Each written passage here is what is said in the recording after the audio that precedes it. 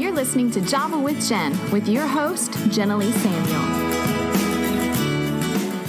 Hey, listeners. Okay, so in lieu of Valentine's Day, this wonderful holiday of love, I decided to do a special extra podcast this month, a little mini podcast with my husband, and we collected some questions off of Facebook that people might have, and while we are absolutely no perfect model marriage, I think we've learned more from our speed bumps than we have our successes, but we wanted to just throw some things out there. I feel like people learn a lot when we share our own personal, real, honest stories. So I would love to welcome my husband, Stephen. Welcome back to the show. It's good to be back. We're going to jump in with some of these questions. But first, let me ask Stephen, so what do you think about Valentine's Day, dear? I think it's a great thing. Do you really? Is that a trick question? So he actually planned ahead and planned some plans for us tonight. Did, a month ago. Now, let me just tell y'all, this is an award-winning move on his part. So apparently we're going to go to some nice restaurant, right? We're going with some friends, and it's going to be sweet. I realized we didn't tell you guys how we met. So Stephen and I met, maybe we did this in another podcast, I don't remember. But Stephen and I met when I worked for a ministry in Texas. And my job was to call youth pastors around the country and do like PR work with the ministry and the youth pastors. And so so I called him. He was on my call list. So we talked. In that first conversation, we talked for like over an hour or something. It was really great. And I remember when I hung up the phone, I turned to my cubicle mate and I said, Natalie, I could totally marry somebody like that. And so he and I would communicate over the phone quite a bit. And finally, it got to the point where it was making it hard for me to get the rest of my work done during the workday. So I was like, you're going to have to call me in the dorms. Or actually, I think he asked or something. Somehow he started calling me in the dorms. And then it was Keith Green's property, old property. And so he was like, I love Keith Green. Let me come visit the property. And I was like, okay. And so he came and visited. And I was trying to hook him up with my roommate. And he was trying to hook me up with the guy that he brought. And clearly neither of those plans worked. And so when I graduated, I was like when I met him though, I mean, he's shorter than me. He was not Hispanic. He was really sarcastic. No bueno. And so I was like, I'm not interested in this guy. And so I was like content to not really ever talk to him again, which sounds terrible. And so after I graduated though, he emailed me and was like, hey, let's keep up. So our whole relationship was over the phone. So I moved back to Arizona and he was in Texas. And so we just continued an over-the-phone friendship, and then kind of slowly and gradually, it kind of evolved. Do you remember when we kind of had our turning point and became romantic? I've told it a few times. I want to hear your version. I don't think we have time for my version. I don't know. Oh, my gosh. Okay. I can't perform like that. I know. Okay, so basically, we were on the phone one night, and I could tell, I could feel in my heart and my discerning that his heart was kind of changing towards me. I think because I would talk to him about this guy that I had a crush on, and he would kind of shut down. He would kind of become less conversational. And I was like, dude, what is your problem? You're like my best friend. You need to be talking to me. And he did not like me talking about this other guy. So I was kind of like, huh. So then one night we were talking, and I was like, I wonder if I'll be friends with whoever you end up marrying because I'd love to come to your wedding. And he was trying to make a joke and was like, haha, or you could be the bride. And I was like, Smooth move. Smooth move. Except I was like, wait, what did you say? And he was like, or you could be the bride? Joke is totally failing right now. And I was like, wait, what did you say? 3 times I made him repeat himself. So horrible. He was like, okay, joke fail, So he hung up the phone that night. But he never went into it, never took the opportunity to share actually his true feelings that were happening under the surface. So that night, I just remember running upstairs to my roommate and throwing myself on the couch, hand over the forehead, so dramatic, he said I could be the bride. How am I supposed to sleep like this? I have butterflies, And it was so funny. So the next day, I still didn't want to take the initiative and lead the conversation into all that. I was like, he's the man. I want him to lead. And I was stressing about it. So I was praying and I was like, God, make Stephen be honest with me. And the Lord finally was like, dude, he's your friend. Just ask him how he feels. And so I was like, okay, fine. So we're on the phone call, and I was like, okay, I was still trying to leave the ball in his court, of course. And so I was like, okay, Stephen, so, when you pray for me, what kind of things do you pray for me? Thinking I'd get him to confess, I hope I marry you, And he's like, I pray for humility and for this and that. And in my head, I'm like, wah, wah, wah, not what I'm looking for. And I was like, okay. And then he asked me, and he goes, so what do you pray for me about? And I was like, here's my lucky spot. And I was like, for transparency. And he just kind of got quiet. And he was like, oh. And he just got quiet. And I was like, ding, ding. He's pretty quick. He figured out what I was saying. So then he finally speaks up, and he goes,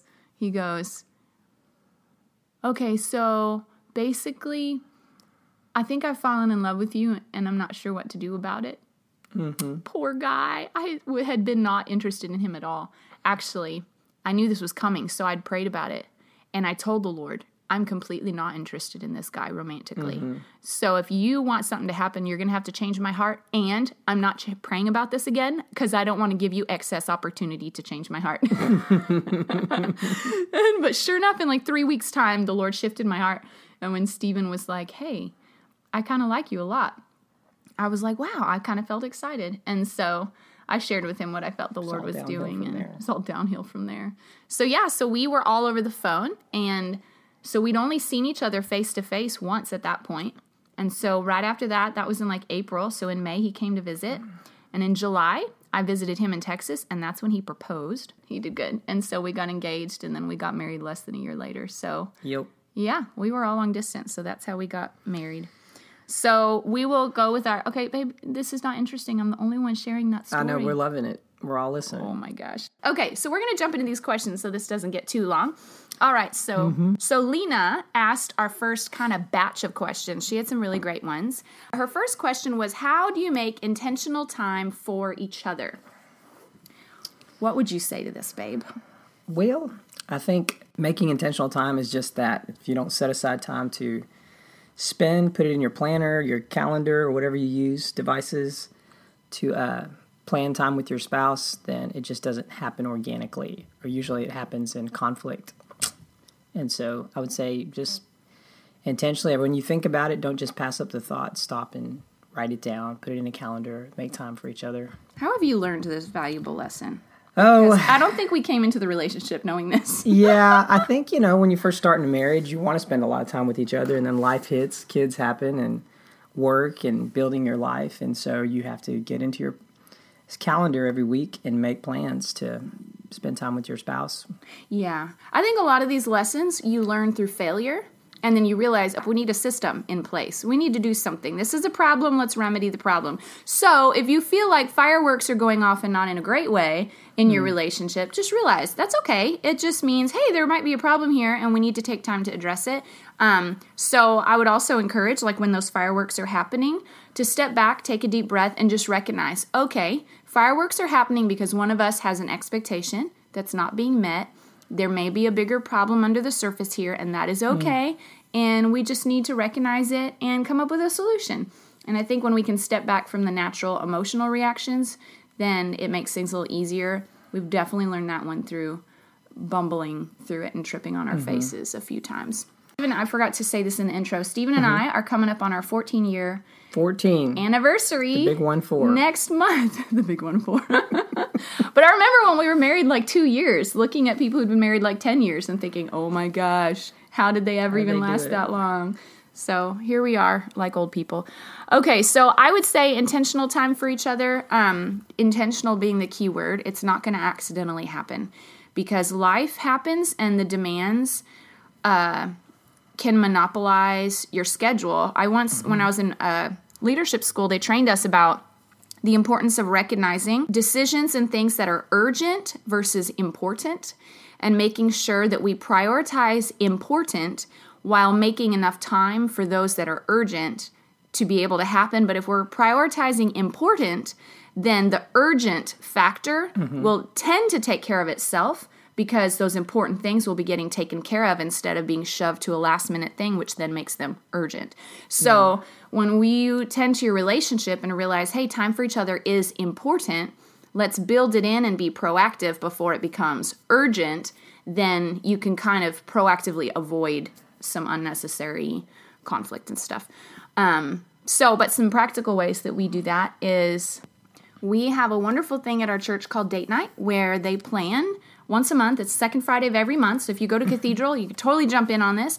But we plan for date nights. And so date night happens at least once a month. Mm-hmm. I think Stephen's better about planning for intentional time than I am, honestly. Stephen, share some of the stuff that you do.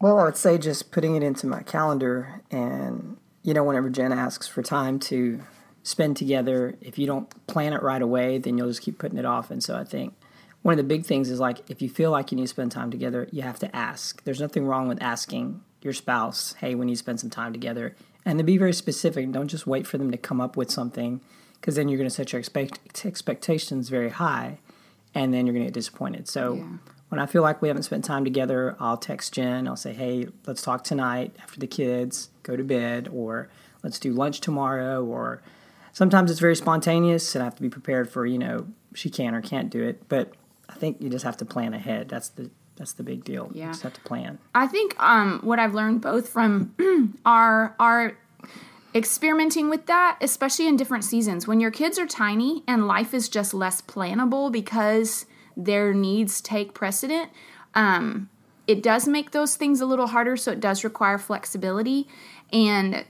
But I think ways that we would do that sometimes is, instead of choosing to turn on the TV and veg out at the end of the day, we would maybe watch a 30-minute show and then choose to talk and spend some time talking. And I mean, I have some friends, they lay in bed with chips and snacks every night after the kids go to bed, and they just have a good old time.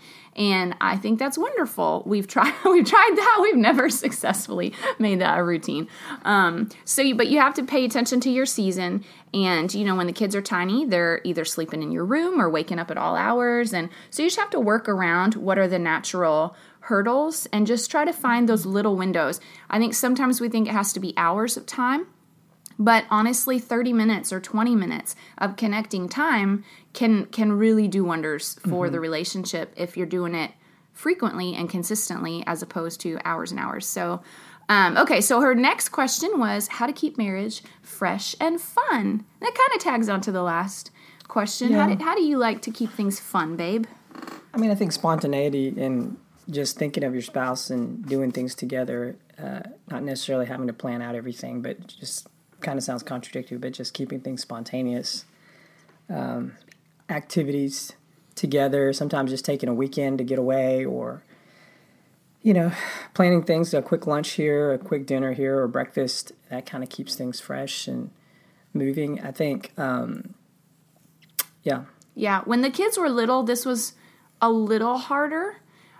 Just because they're so demanding. But as they've all gotten into school, something we enjoy sometimes doing is right after he drops them off to school, sometimes he'll come back to the house if his schedule for the day allows, and we'll have breakfast. And then sometimes we'll do like spontaneous lunch, which sometimes doesn't work because if I have my day all planned out or his day's all planned out, it just won't work. But I think another way to keep it fresh and fun is even finding different conversation topics. We've been kind of working on our ability to communicate more deeply. And I realized that in my effort to make things deeper, I was kind of losing sight of like actually having fun conversation, and like lightheartedness can also help you get to those deeper topics. And realizing I was like, you know what? They have great apps out there of like conversation starters and fun questions that you don't normally think of that just can spur conversation. And I think that's really fun. It like totally mixes things up. You're not stuck on your normal merry-go-round of the same topics you always talk about. So that's fun. There's a saying I think Chi Alpha teaches. It says, laughter makes the heart grow fond, but sacrifice breeds commitment. So laughter makes the heart grow fond, but sacrifice breeds commitment. And you kind of have to have a balance of both. You have to enjoy hanging out, being funny. But if every conversation becomes grueling, deep, it demands a lot of commitment. And so you have to have a balance of the two. So you can't just always be jovial and not talk about deep things. But you can't always talk about deep things and not have any fun, because then it becomes emotionally overbearing. Draining. I know. I say I'm sorry because I'm the one who does that. He's really good at breaking the tension with jokes and stuff, and I'm always the one that's like super intense, and sometimes I just got to pull back on my intensity. And remember, I have a funny side, and I have a fun, playful side, and sometimes I just need to be willing to laugh at us or make jokes and just be goofy. So yeah, don't underestimate the power of some simple laughter. Okay. Hard season and how to pull through. This was a question that we actually saw a few times, that marriage has seasons, marriage has tough seasons. How do you pull through those things? And that could probably be a full podcast on its own, honestly, because marriage is absolutely tough. And like, actually, how about this? The other question that kind of leads into that is, has marriage been what you expected? Mm-hmm. And I would say no. I was very idealistic, and I had lots of pictures built in my head, not even from my own parents' marriage, but just from my dreams, my little girlish dreams. Forgetting like, hi, you're going to marry a human being, like someone who has like strengths and weaknesses, someone who has bad days sometimes. So marriage was not what I expected because of that. And I think because my expectations were so idealistic, it did make seasons of our life much harder than they probably needed to be. Yeah. And I'm sorry. Well, and I think you have to remember that the idealism is probably one of the most damaging elements in a marriage, is where one person comes in with high expectations, or both people have high expectations, and yet they're unhinged from reality. I mean, if you look through the Bible, there is no perfect marriage. Yeah. Like from Genesis to Revelation, you look at the life of people, the chronicles of the Jewish people, and you find that there are no perfect marriages. I mean, the closest maybe you get is Abraham and Sarah. And he lied. And he lied about his wife, sold her out a few times to other guys. I mean, Isaac and Rebekah, I mean, there was a great deal of mistrust. You know, she favored one son, Isaac favored another son. And so this idea that, you know, if we do everything right, then we're going to have the perfect marriage is just a fairy tale. And not that we can't enjoy marriage and have incredible seasons where we love our spouse and love our marriage, but that comes after seasons of going through hardship where you learn how to not be selfish and how to love one another. I think idealistically, or the idealism that many times gets perpetuated from marriage counseling to messages on marriage to random, you know, just advisory roles that play in our life. People tell us these are all the things you need to do for a perfect marriage, and the truth is it's a letdown. It's a big letdown because you have your expectations super high, and people are really trying to prevent you from heart damage or struggles in your heart. And the truth is those struggles are what make a marriage successful, is when you walk through the struggles. And so not setting your expectations super high for, like, you know, this Disneyland kind of idea of what marriage should look like is a great way to alleviate a lot of tension and stress, and just say, okay, this is the person I'm married to. I'm going to learn how to love them by putting aside my idealism and just being real with them. And you find that no matter who you marry, no matter how perfect they are or how imperfect they are, if each person in the marriage deals with themselves and allows the Holy Spirit to begin to work on their heart, the marriage will mend. The marriage will survive. And so it's just a lot of times, I think, in the newlywed phase or in the earliest years of marriage, when we have a lot of idealism, it kind of sets us up for blaming later and frustration later, and even blaming God. You know, God, why did you let me marry this person knowing all this stuff? Well, God kind of let them marry you knowing all the stuff you have too. And so you have to look at it both ways, that if we get too idealistic, that's what puts a lot of frustration in marriage. It's true. And I mean, just like anything else in life, like the word says that count it all joy when trials and troubles come your way, because these things are for basically your maturing, that you may be perfect and complete, lacking nothing. And so the testing and trials and challenges in marriage, I found every time that we would go through something where it feels like this real difficult thing in our marriage is in our faces, to the point where you want to quit, you want to give up. I find that those are the moments when the Lord's allowing pressure to bring those things to the surface, because that's what He's trying to highlight, to fix and to heal. And unless it comes to the surface, you don't even know it's there to give your attention to it. And so it did give me some stamina in those moments to be able to recognize that was God's pattern in our life, and to be able to then, instead of attacking my husband as much as I was inclined to do, is instead go to prayer and be like, God, I know you're doing something. I need you to heal. And how do I partner with you? How do I work alongside what you're trying to do in him and in me? And how do we let your kingdom be established in our hearts so that your kingdom can be visible in our marriage? And it's just because you learn from those hard moments. We all have baggage, and we all have selfishness, and we all have ideals and expectations. And weeding through all of that is what makes the process messy and bumpy, but it's also what entwines your hearts together. Mm-hmm. I think the last thing on that point is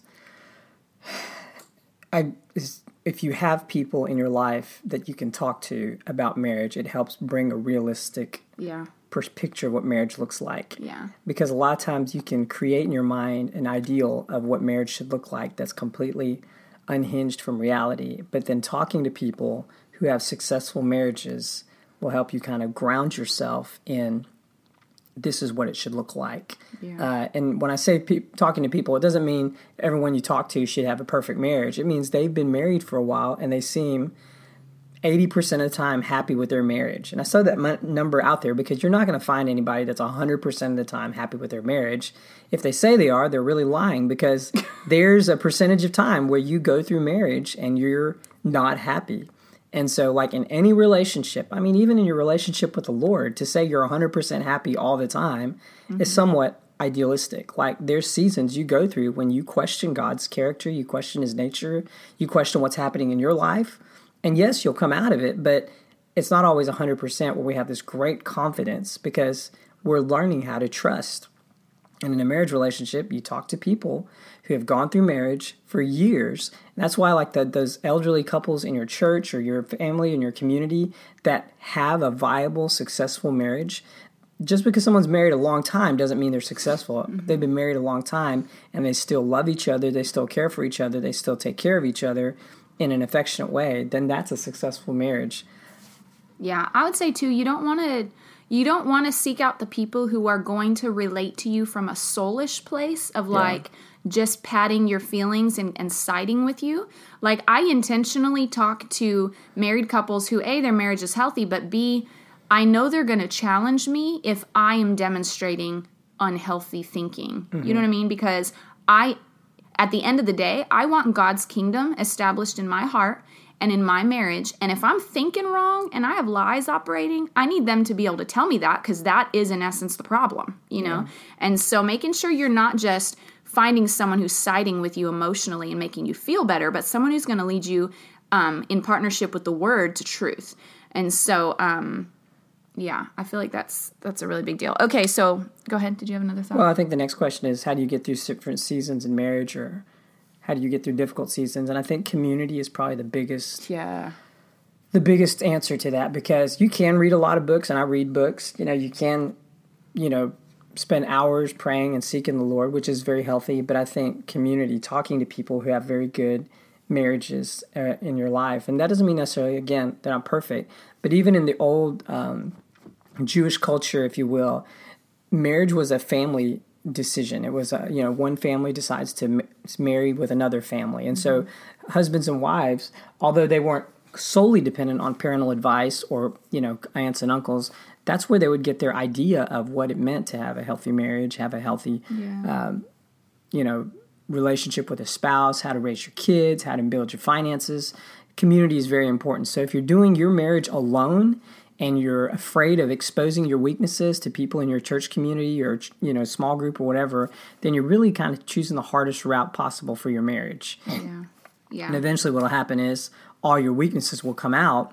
Not that it's an shaming thing, but you're going to desperately need someone to jump in. So it's better just to pull people into your circle who have successful marriages and say, hey, what do you do that works? What have you found does not work when it comes to dealing with conflict, when it comes to dealing with finances, dealing with kids, and that kind of thing. Yeah. So, Miss Carrie, your question was, how do we keep faithfulness and dedication to our spouse despite distractions? It's a good question. I think you just have to be very intentional about it. That kind of sounds like your answer to the other question. Yep. How do we keep each other a priority? Yeah. I think that really is it. Like, you just have to be able to step back. I think, honestly, when I'm having time with the Lord will bring things to my attention that things are getting out of balance, or he'll bring needs of my husband to my attention and be like, hey, this maybe needs your attention, or you kind of blew him off when this happened, or whatever. And so how do we keep faithfulness and dedication despite distractions? And I think the big part of how not to get distracted is choosing not to be selfish. That's a big deal. Because when you're selfish, or you put your needs above the needs of your spouse, or feel like your needs need to be met first, what's really happening is there's selfishness happening. Yeah. And so we can try to force an emotional response out of our spouses, and eventually what it becomes is manipulation, and what we're really doing is trying to serve ourselves. And so how do you keep your faithfulness and dedication is by choosing to serve and humble yourself and love, not allowing, like, we're not talking about in the extremes of like abuse and things, but we're talking in just the common everyday. I'm going to humble myself and not put myself first. I'm going to put my spouse first. That keeps a lot of distractions out of the way. Now, are there going to be distractions in your marriage? Absolutely. Distractions in the context of things that absorb your time, things that absorb your emotional capacity, in the sense of like how you want to communicate and things like that. I know, like, by the end of the day, I'm usually worn out talking to people all day long. All his words are used up for sure. So I have to really push through and say, okay, I need to go home and talk to my wife for a little bit tonight before the kids go to bed. And so just living in the place of like self-sacrifice keeps you faithful. Again, back to what I said earlier, like sacrifice is what breeds commitment. And so even if you look in Ephesians chapter 5, I believe, where Paul talks about the husband and the wife and the image of Christ, you always find that it's the husband or Christ who made the first sacrifice. In fact, that he laid his life down first before the response was even guaranteed from the bride. And so it says, husbands, love your wives as Christ loved the church. It's a message for a lot of men that you have to be the first one to lay down your life before you see the same thing happen in your spouse. And so I think... Yeah. I agree. And I think right with that, I think a lot of times we'll go into marriage and we'll have seen or heard from other couples, I'm so happy, marriage is such a wonderful thing, I married my best friend and I just always want to be with them, and all these wonderful things that are great but also can make us feel depressed about our own marriage, possibly if you're in an unhappy place or a hard season. I think sometimes we'll use as a gauge for whether our marriage is good or not, how happy am I? But I think the best gauge, at least God's gauge, is how much are you giving up of yourself in order to love and serve the other person. Now, please understand, these answers we're using are in the context of a typical, healthy, normal, non-extreme marriage, meaning we're not talking about drug abuse, we're not talking about physical abuse, we're not talking about adultery, we're not talking about those extreme situations that can be the exceptions to the rule. We're just talking about your normal, average marriage of two people trying to make it work. And when we use our gauge of how happy am I, then it shifts the focus from me serving you to you serving me. And honestly, when we do that, that's when our unhappiness begins to grow, because God's kingdom and life on earth was not designed to operate on a self-serving platform. It's meant to operate on I lay down my life. And he gave us that example in Christ. And he tells us, this is your example for marriage, lay down your life. And like Stephen said, it really does begin with the husband, because that's the instruction giving in Scripture. But I feel like women naturally will reciprocate that because we follow where we're led. And women naturally are givers and servers. Women naturally tend to want to lay our lives down. But even though that is the case, when we feel hurt or when we feel like we're not being looked out for, it can make us become self-preserving, and we have to be careful of that. And so having time with the Lord on a consistent basis, or where you're regularly connecting with God's heart, whatever that looks like in your season, connecting with God's heart will keep you in touch with his heart for laying down your life and the blessing that comes from that. It is freeing to give of yourself for the sake of love. It's actually very freeing, but it's scary in the first steps, if that makes sense. It can feel scary to take that risk or be vulnerable when you just want to put walls up. And so those are some ways that I don't know that totally speaks directly to that question, but keeping faithfulness alive and dedication is definitely born out of those sacrificial choices. All right, now I know that we've covered some possibly pretty out-of-the-box thinking for some of you, just depending on what your background is, but the next thing I want to share with you is in my Life Hacks with Jen segment, this is a resource that, let me tell you, I wish I had it 14 years ago when I was going into marriage, and I'm so excited that I have this resource in my life right now because it is not just transforming my marriage, but it is transforming all of my relationships because it addresses a whole identity shift. You guys, this is life-changing. Don't miss it. Stay tuned for Life Hacks with Jen.